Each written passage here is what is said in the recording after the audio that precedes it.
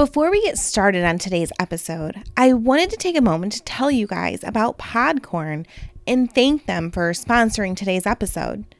Do you have a podcast? Have you ever considered starting a podcast? Podcorn's marketplace makes it easy and efficient to monetize your podcast and on your terms. I simply made an account on the Podcorn website and started browsing opportunities right away. I'm able to connect with sponsors of brands that I actually want to promote. I absolutely love being able to maintain control of the content in my podcast. Podcorn not only makes it easy to view and pitch to sponsorship opportunities, but they also control the compensation, making the entire experience risk-free. The Podcorn Marketplace mission is to give podcasters transparency, creative freedom, and full control of how and when we monetize. You never give up any rights to your content and only connect with the brands that you choose. So head on over to my show notes and click the link for the Podcorn Marketplace and check them out. I mean, what do you have to lose? Nothing if you use Podcorn.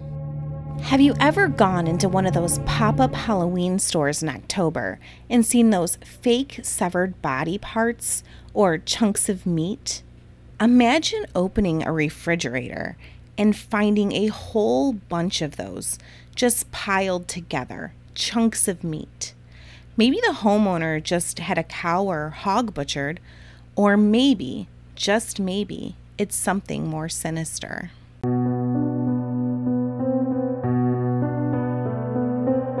Hi, true crime fans. You're tuning into Coffee, Murder, and Mystery, a true crime podcast, where we discuss murder, mystery, and the supernatural. Don't forget to hit subscribe.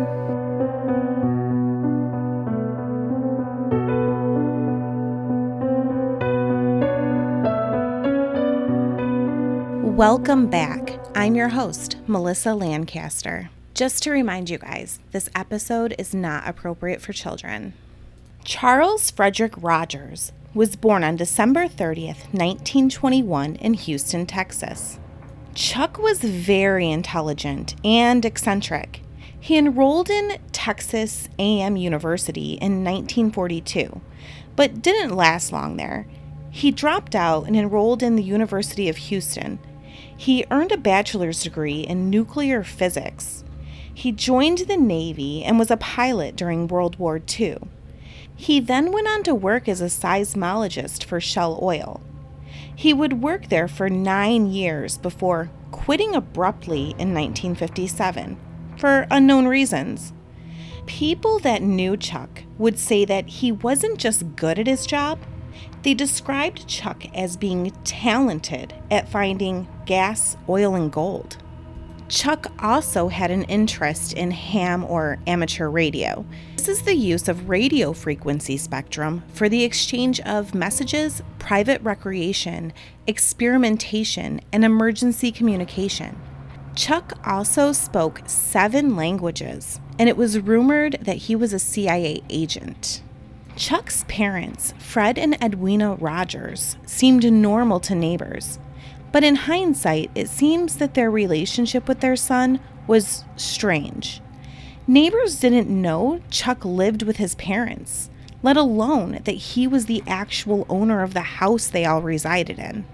A maid that worked at the home stated that Chuck may not have been face-to-face with his mother in 5 years. He would slip notes under the door to communicate with his parents. He would leave the house before dawn every day and didn't return until after they went to bed. It seems it was a place to sleep for Chuck. I don't think anyone knows the exact reason for Chuck's actions, but it does seem that childhood abuse may have played a factor. It seems that Chuck may have endured years of mental abuse. Before we go on with the story, I wanted to tell you guys about this new podcast. Do you ever feel like you're getting too much true crime in your life? Sometimes I do, and I realize I need to listen to something a little different, something a little more wholesome. Let me tell you about this new podcast I found. It's called Why Do We Say That? This podcast answers the questions of why we have certain sayings in our lives and their origins. Have you ever wondered why we say dead as a doornail or when pigs fly? I did, but I don't anymore because I've been listening to Why Do We Say That? What I like most about this show is that it's hosted by a father-son duo who just love to have fun. They have this hilarious game they play called Word or Not a Word. The father, Scott, chooses words, and his son has to guess if it's a real word or not. Me and my son are all ears every time they play. So have you ever wondered why we say, don't throw the baby out with the bathwater? Or cat got your tongue? Head on over to Why Do We Say That and find out. Now back to the Roger family. Fred, who was retired from real estate sales, and Edwina, who was also in sales, were said to have been con artists. It's believed by some that Fred was a bookie and regularly dealt in shady activity. It's thought that they conned their son Chuck out of a lot of his hard-earned money. There's no doubt that this behavior should have been a push for Chuck to leave the nest.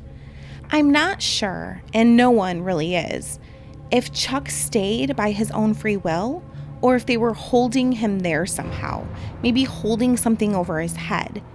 Maybe he simply felt guilty leaving his elderly parents to fend for themselves. Or maybe they made him feel guilty. After all, they seemed pretty capable. It wasn't like Chuck was offering them companionship or any type of normal son-parent relationship. Somewhere along the line, the normal son-parent boundary line was drawn incorrectly.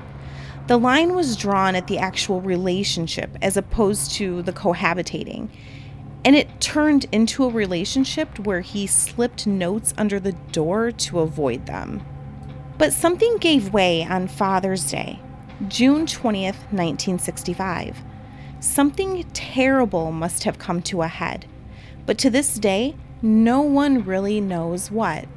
But when Edwina's nephew couldn't get a hold of the couple for 3 days straight, they called police for a welfare check on the couple. Police noticed that the door to the home was blocked by flower pots. Police moved them aside and felt that they should enter the home. Kicking down the door and entering, everything looked normal, except for a plate of food left sitting out on the table. During their search for the couple, one officer, by chance, opened the door to the icebox, and there were stacks of meat just sitting on the shelves. The meat wasn't wrapped, but it was washed and neatly stacked. His first thoughts were that the couple had purchased and butchered a hog, but when the officer was closing the door to the icebox, he glanced down to the vegetable bin, noticing a human head. The meat, lying in the fridge neatly stacked, was the torso and limbs of the dismembered couple. Both heads were found in the drawer. The autopsy determined the couple had been murdered and dismembered 3 days prior, on Father's Day. Fred had been murdered by multiple blows to the head with a claw hammer. His attacker had gouged out his eyes, and this is the creepy part to me, removed his genitalia. His wife Edwina had been beaten and shot, execution style. Their attacker had dismembered their bodies in the upstairs bathroom. Their organs had been removed, chopped up, and flushed down the toilet. They were found later in the sewer system. Police theorized the attacker must have had knowledge of anatomy. The house had been thoroughly cleaned and smelt like bleach, with only a small amount of blood left behind for such a brutal crime. The thorough cleaning left the plate of food still lingering on the kitchen table seem more eerie, as if the murderer just killed the couple, thoroughly cleaned the house, casually ate, and just left. Police launched a search for Chuck, issuing a warrant for him as a material witness, but Chuck was nowhere to be found. The little blood that was left behind did lead to Chuck's bedroom, where police found a keyhole saw with blood on it. I think it's safe to assume it was used to dismember the bodies. There are a few different theories in this case. One is detailed in a book written by Hugh and Martha Garnier called The Icebox Murders. The book is labeled as fact-based fiction. Hugh and Martha are accountants and true crime authors. The couple was obsessed with solving the case, and they feel that after a childhood and adulthood filled with abuse from his parents, Chuck snapped, killing them, cutting them up, refrigerating them, and fleeing to Honduras, where a dispute over wages would eventually get the best of Chuck. They believe he was murdered with a pickaxe. John R. Craig and Philip A. Rogers have a different theory. They documented the life of Charles Rogers in the book, The Man on the Grassy Knoll. They believe that Chuck was a CIA agent that impersonated Lee Harvey Oswald in Mexico City. They believe that Chuck was one of the two shooters involved in the assassination of JFK.